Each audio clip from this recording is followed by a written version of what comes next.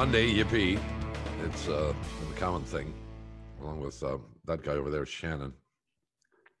The McCowan thing. I think that should be the name. The new name? Yeah, I think we should call it the McCowan thing. It's kind of like, it's like, the Kennedy Project, the McCowan thing. I like that. It's good. Well, it started as a podcast only, and now it's a radio show as well. So I'm not exactly sure what we should be calling it, but a media event, Bob. It's a media event. Thank you very much. I didn't say it was a good event. It was just an event. I'll try and make it as eventful as possible, given the circumstances. Yeah.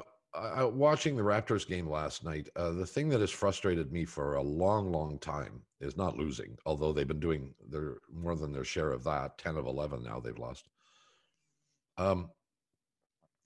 It's the fact that this team seems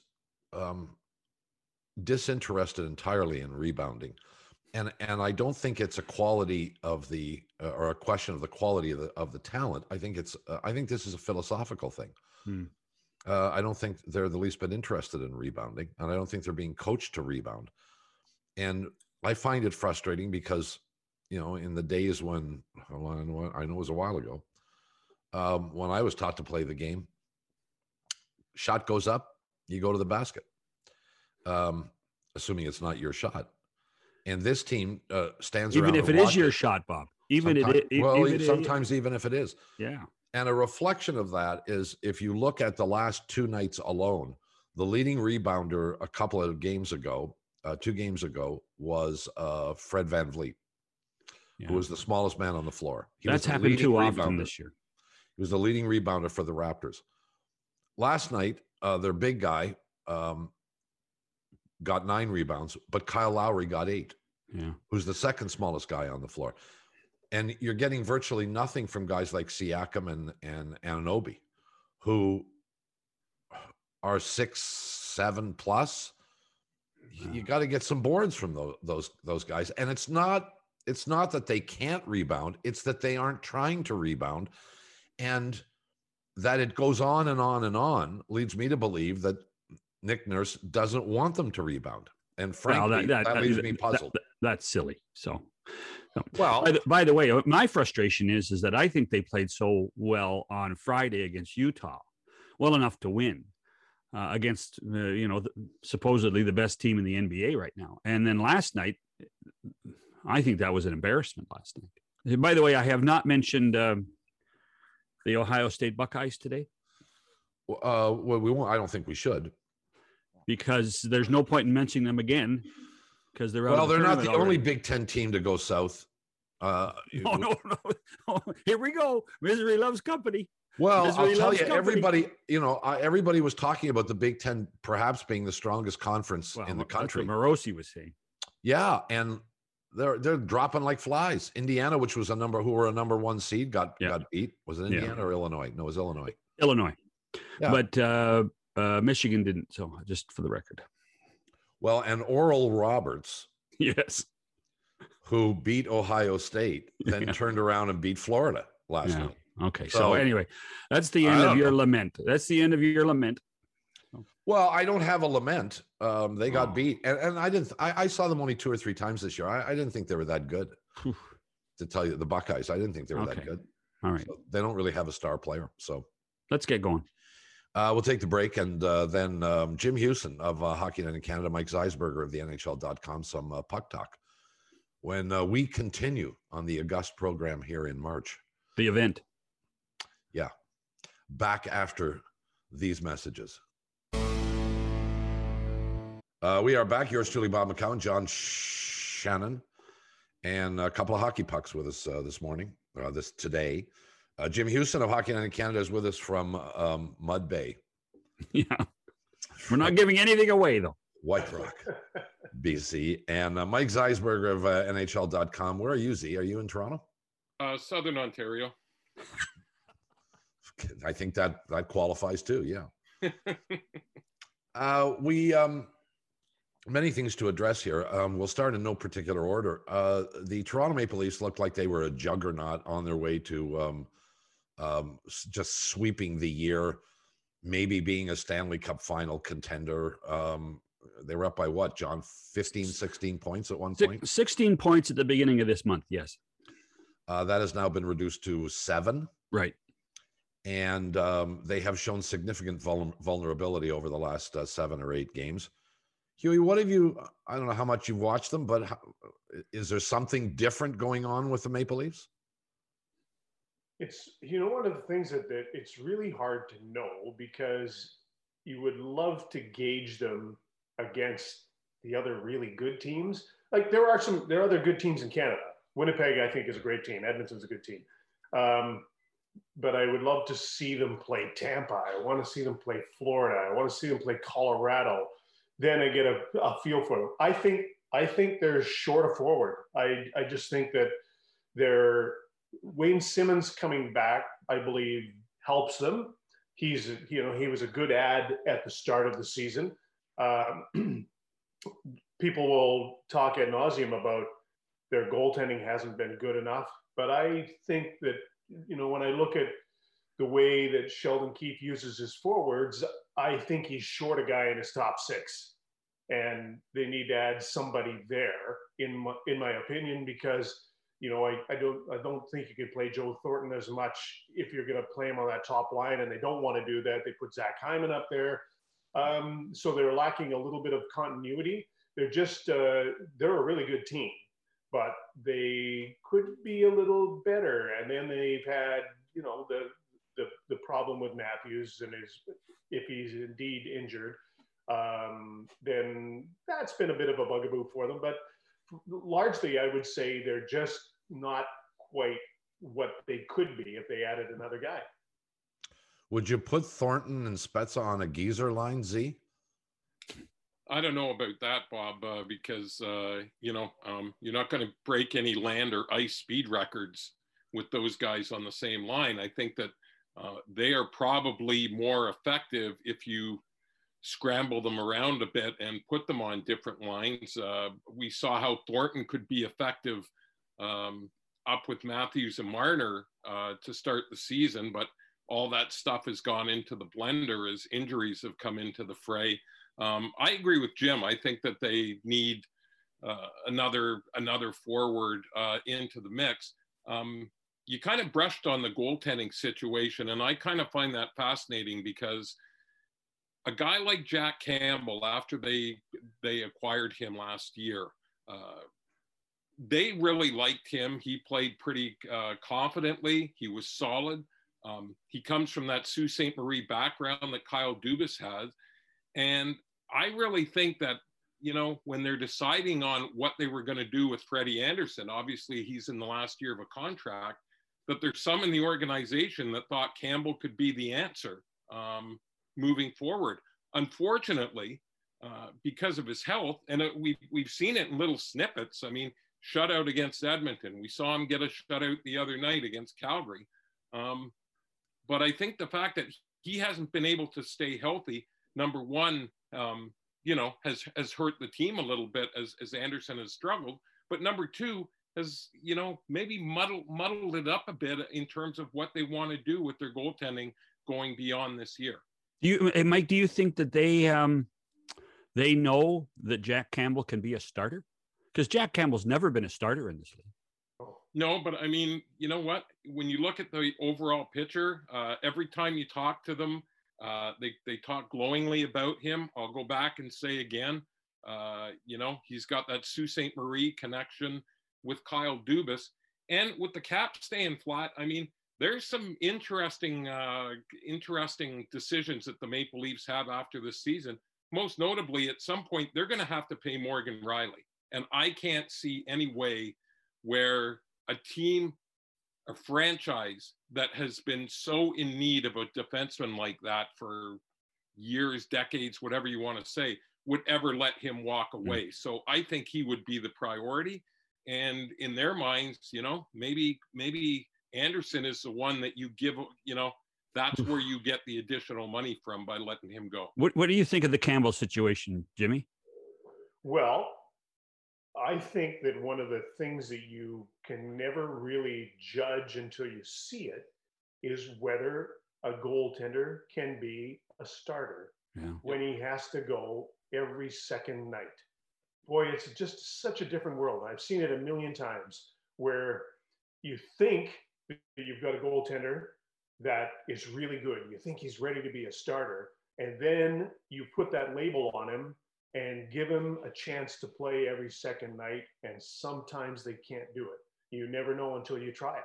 So he might be, but we've seen a bunch of guys fail in that position where it's all on your shoulders. You are the guy. You got to go every second night, and you only get a break every once in a while. We're learning a little bit about that. Like Thatcher Demko is a perfect example of that. He's just figuring it out. Like he's just figuring out how to be a number one guy. And it's mentally, it must be exhausting for a lot of those guys to think I've got to be the number one guy every second night. So I don't know if Jack Campbell is there. We don't know. They may be able to judge that in time, and it may play itself out in front of us.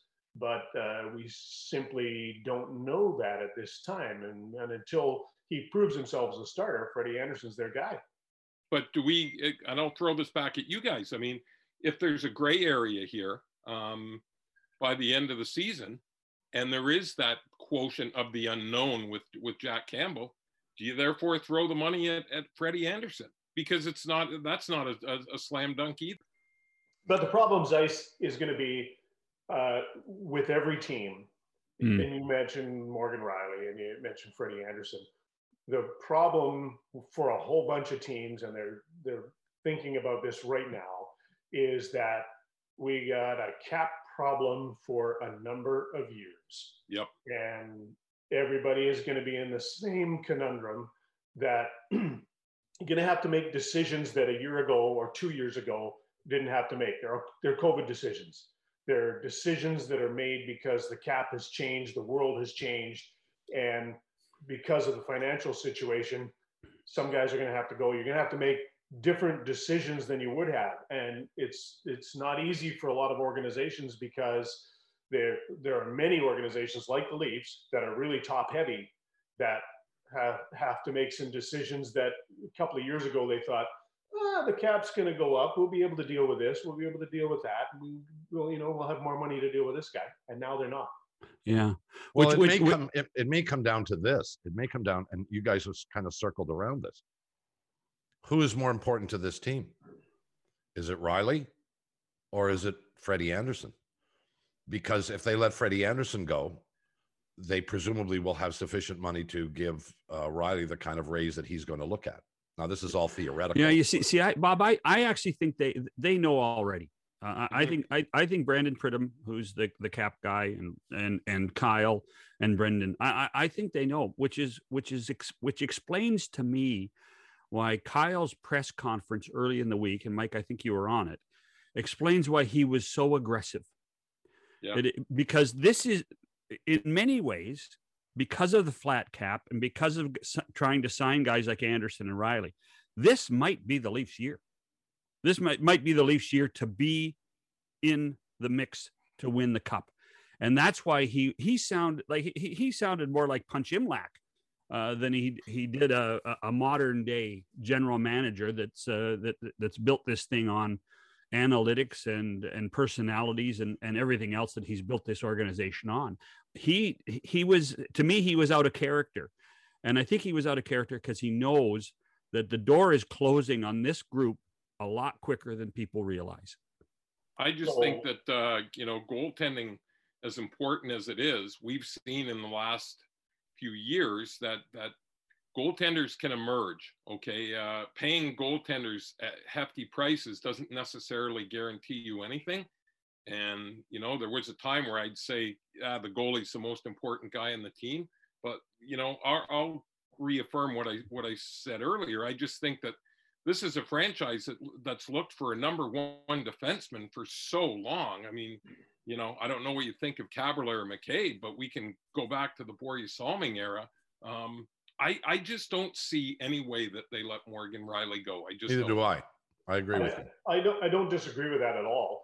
But I would say this, that you can sign 3 Morgan Rileys, but if the guy behind them can't stop the puck, you got no chance. And we're seeing it.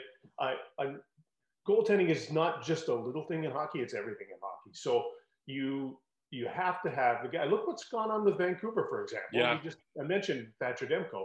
They get themselves back in a playoff race, whether you consider them in the race or not. Oh, sure they are. The fact that they're winning games it's about getting goaltending. Mm-hmm. What happened in Edmonton? Mike Smith comes back, starts playing well.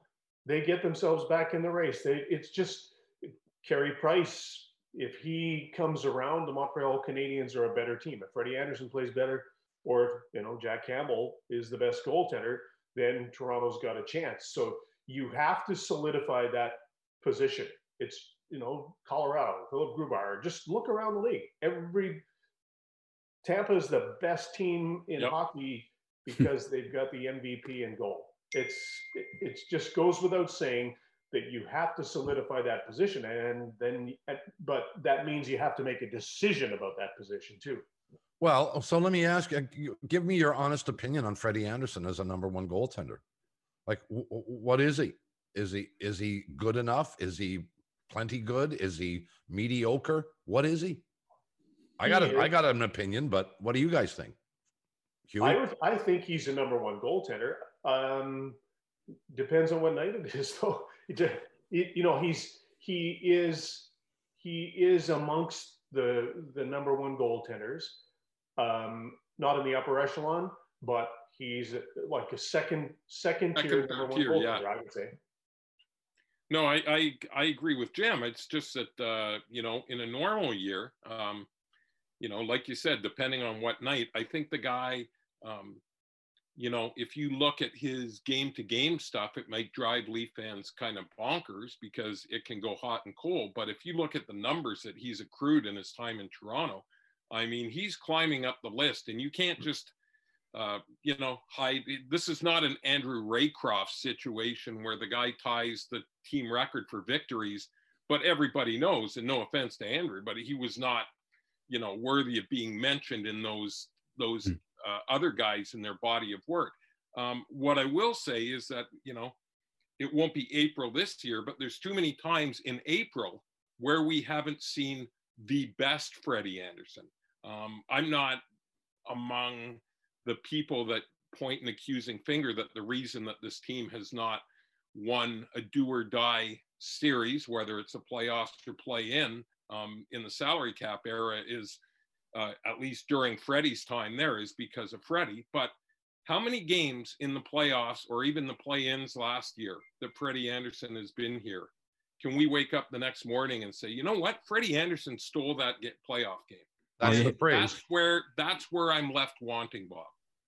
That's exactly the phrase I was going to use was, I want a goaltender who will steal you a game. Yeah. And Campbell, you could argue, has maybe stolen a couple of games for them this year. And Freddie does, in my opinion, doesn't do it often enough. Yeah. The thing with Anderson, I'm an Anderson fan. And I think if you look at the body of the first 20 games of this really compacted schedule, one of the reasons they were off to such a great start was because of Freddie Anderson.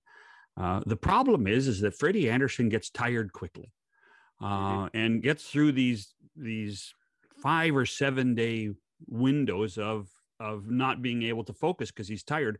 But that speaks to me about what goaltending is in this league now. And that means and I think the guys in Winnipeg have it right. Bob, you and I talked to Paul Maurice about this. And he said, yeah, no, Connor Hellebuyck's our number one guy, but I got to make sure he's rested. And I got to make sure that he doesn't play every game because he would. And that's why Laurent Brossoit has to play every back-to-back and has to play once out of every 4 games. And that's really, I think, what the Maple Leafs have missed, particularly with Jack Campbell injured, was they didn't have that quality backup guy so that Anderson could play his 2 or 3 games in a row and then put in the backup guy. Because this is not a one-person position anymore, particularly in this silly 56-game compacted schedule. When you're playing 4 games in 6 nights, right, constantly, every week. I agree, John. The injury to Campbell put them in a position where they had to play Freddie more than they probably would have. The other teams, most of the other teams are in a position where they can give their number one guy the rest that he needs and the Leafs haven't been in that position. So I would agree with you that Freddie, at the start of the season, I had no problem with what was going on. He was playing really well. And then they had to mix in some different people that they didn't necessarily want to. Yeah, you talk about the schedule. Pittsburgh have just finished 5 games in 7 days. Yep. I mean, this schedule is wacko, and it changes your whole perspective of not just goaltending. I was actually talking to somebody yesterday in the league, and I asked him, "Do you think we're going to have one player play every game of the 56 game schedule?" Because we used to look. I'm a stats geek. I used to look at the numbers and say, "Oh, that guy played 82 games last year. That guy played 82 games last year." I think we're gonna. Before it's over, we're gonna have a difficult time finding one guy to play 56 games. And the other thing is that you see games where like one team is just done. Yeah. You turn on the TV and you watch the game and think they have nothing tonight. They're and then you look at their schedule and they're 5-7 or 4-6, and the team is completely. Well, I would tell you that was Calgary Saturday night. Yeah. I would tell you that was Calgary.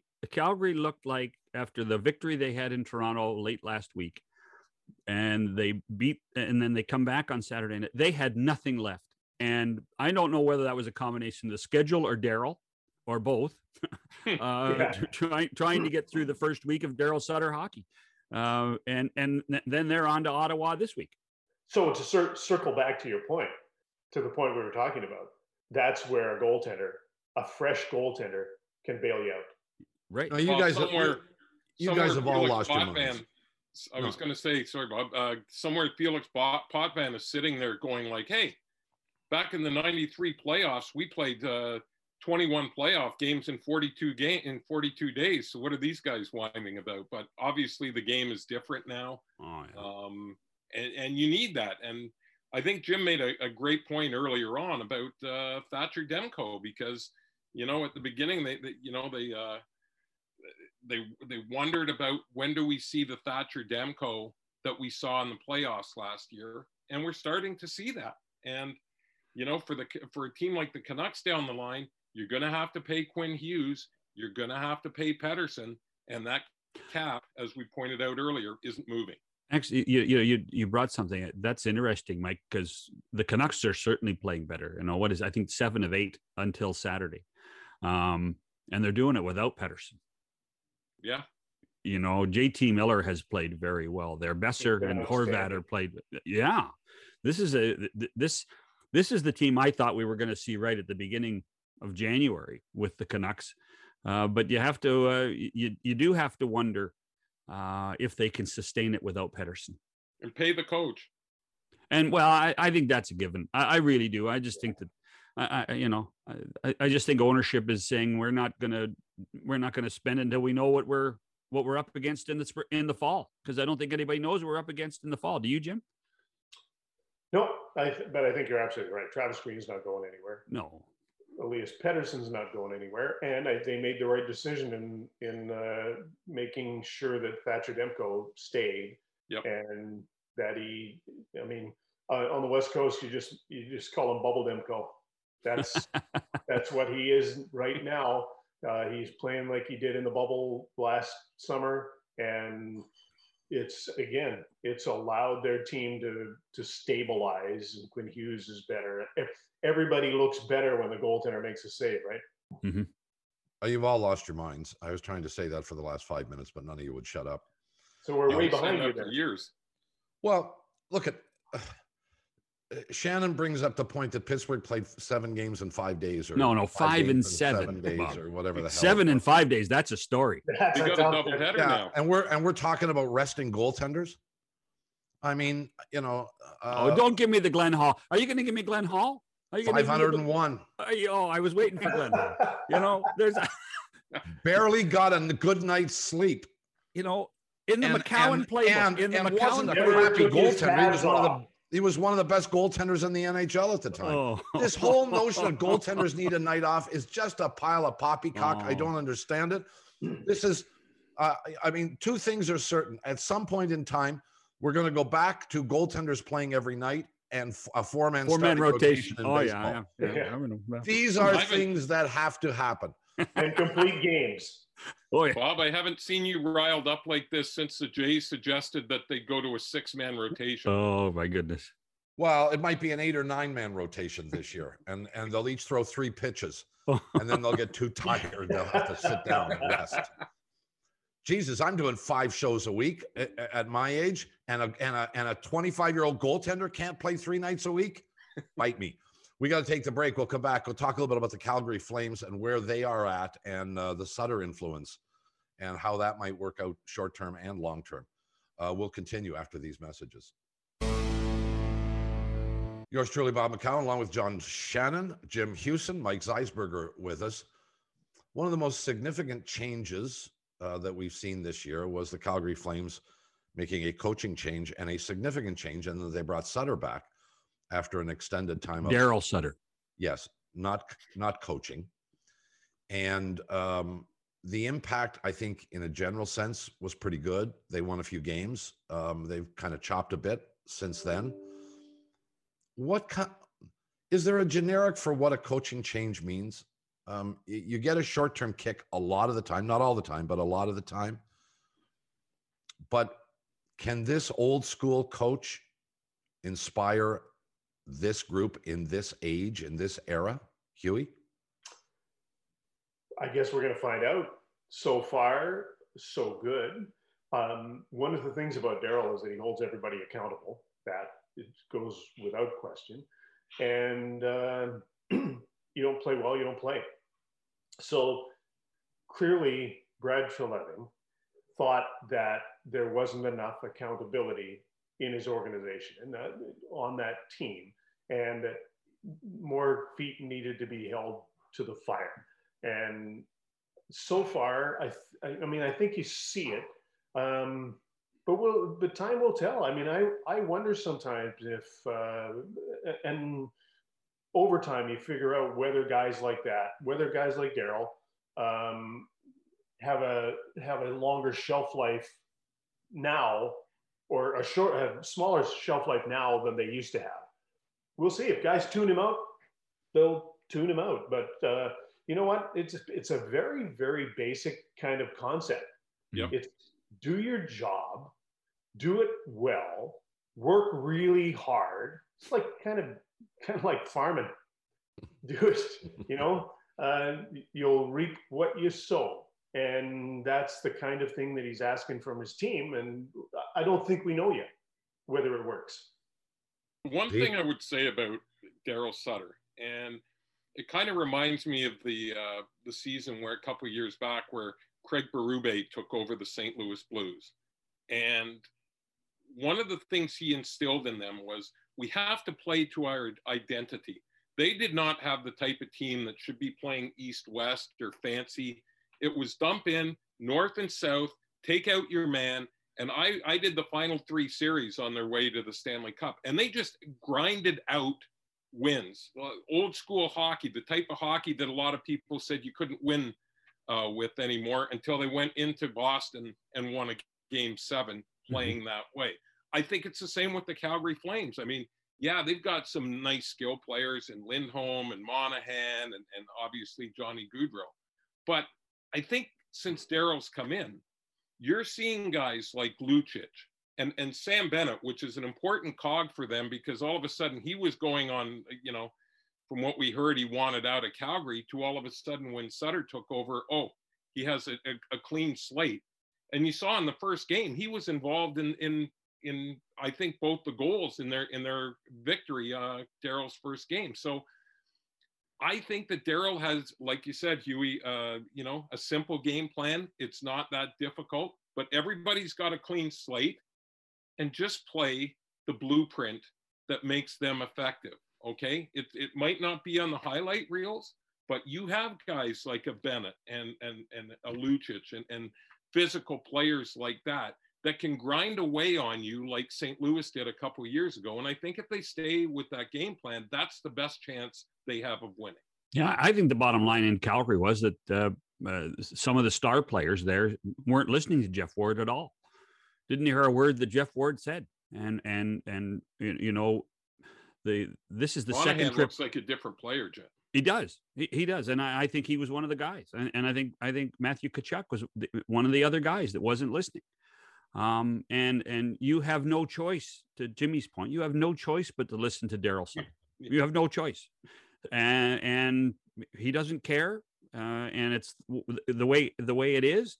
It's funny, Bob, you said that he's an old fashioned coach. I'm not sure he is. I just think he communicates a lot more directly than most coaches. I think this guy, like, there's a lot of people that have bad raps about being overly analytic. I think Daryl Sutter gets a bad rap of being an old-fashioned coach. I think he's got a good idea about what the modern game. I think he understands what's supposed to happen, and I think he just doesn't care what other people thinks. And if you're going to do it, you're going to do it, and otherwise you're going to be in the press box. To your point, John, Daryl has not. I totally agree with you. Agree with you in that. He's the same guy he's always been. Yeah. He's never really changed. The game has changed and the people have changed in the game. His direct approach has always been that way.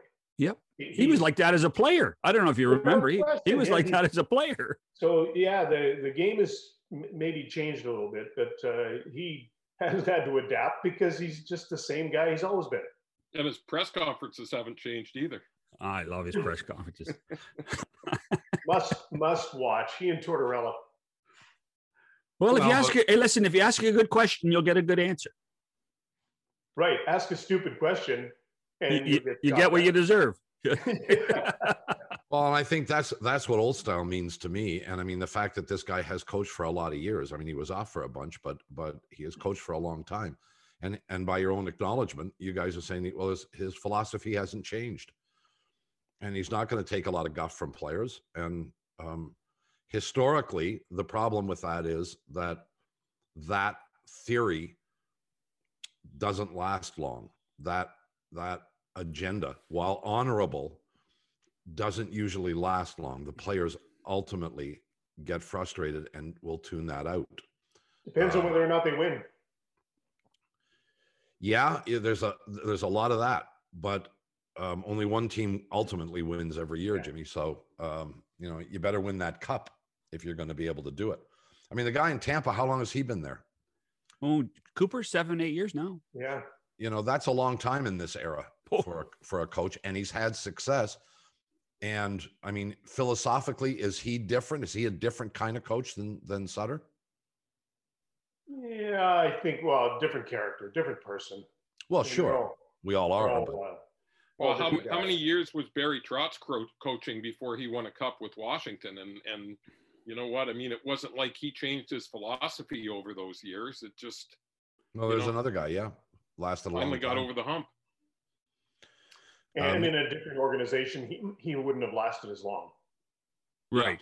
Well, David hates firing coaches in Nashville. David, if you sit down and have a coffee with David, you'll ask him, name the 3 things you're most proud of, and one of them is I never fire coaches. Yeah. So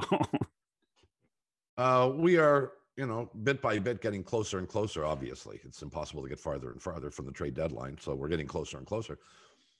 And there's a real thing about it this year with the COVID stuff. I mean, if you're a Canadian team, would you actually make a deal with an American team, knowing that the player you're going to get is going to sit probably for 2 weeks? Brad Treliving is going to join us tomorrow. I guess we'll talk a little bit about that more directly. What would Calgary be looking for? What should Treliving be? Who should Treliving be talking to?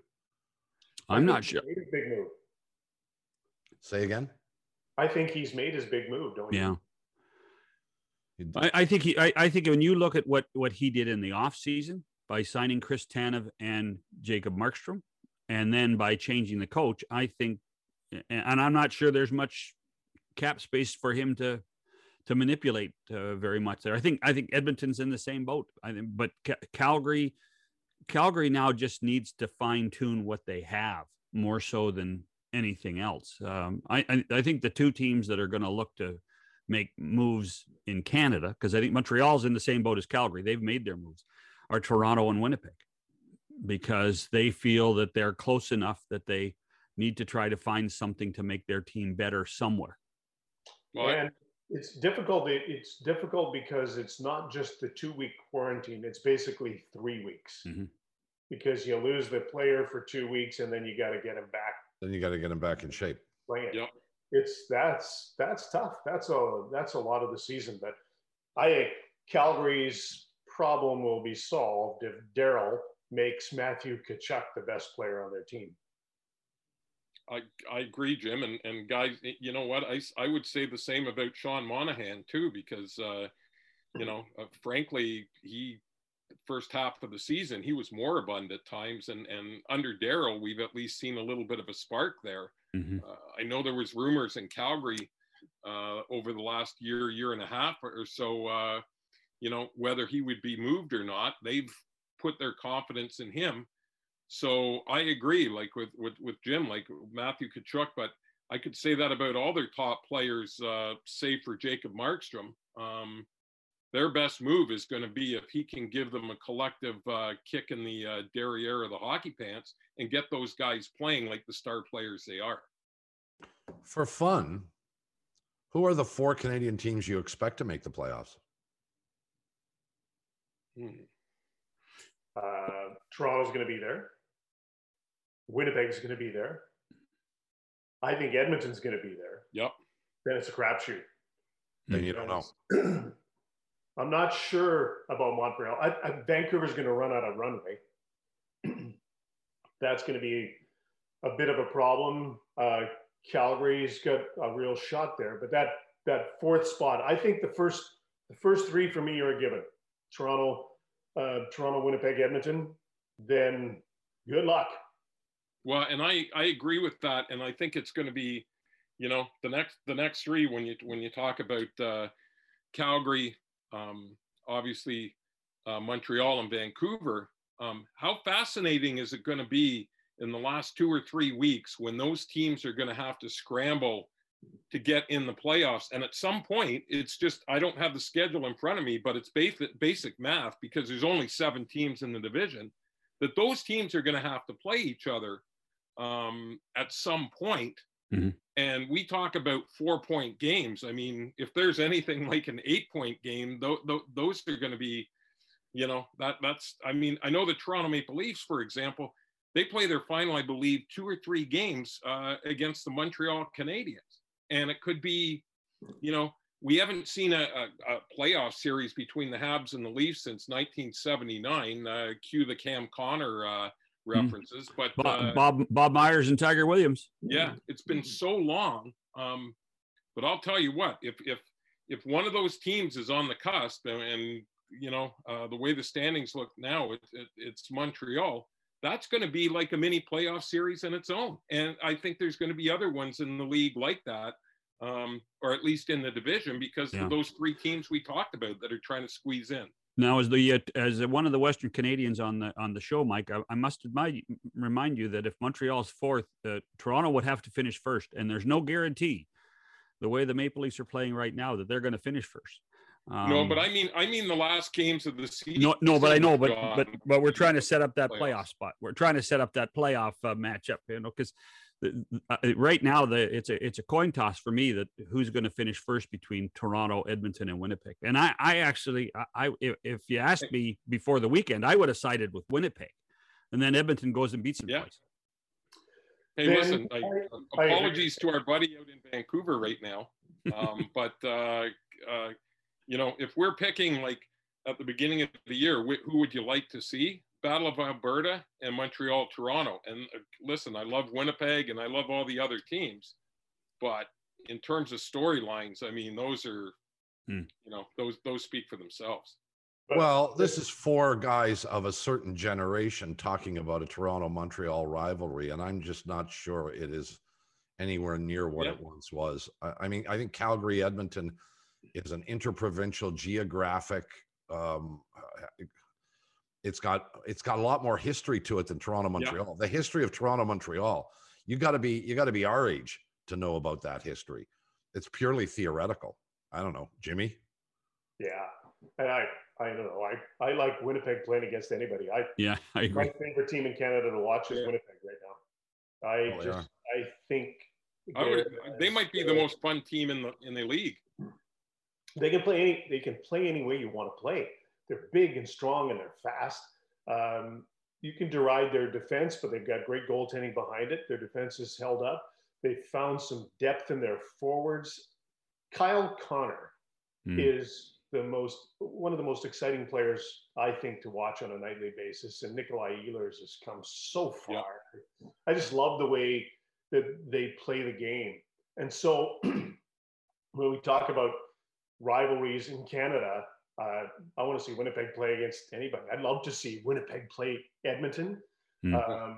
Edmonton just did them in, but that doesn't mean that they're a better team. There's a lot of things that go into that. So, Winnipeg Toronto games are fantastic to watch too, because you get these amazing skilled players that are on every line. So the interesting thing though is we don't see them play anybody else.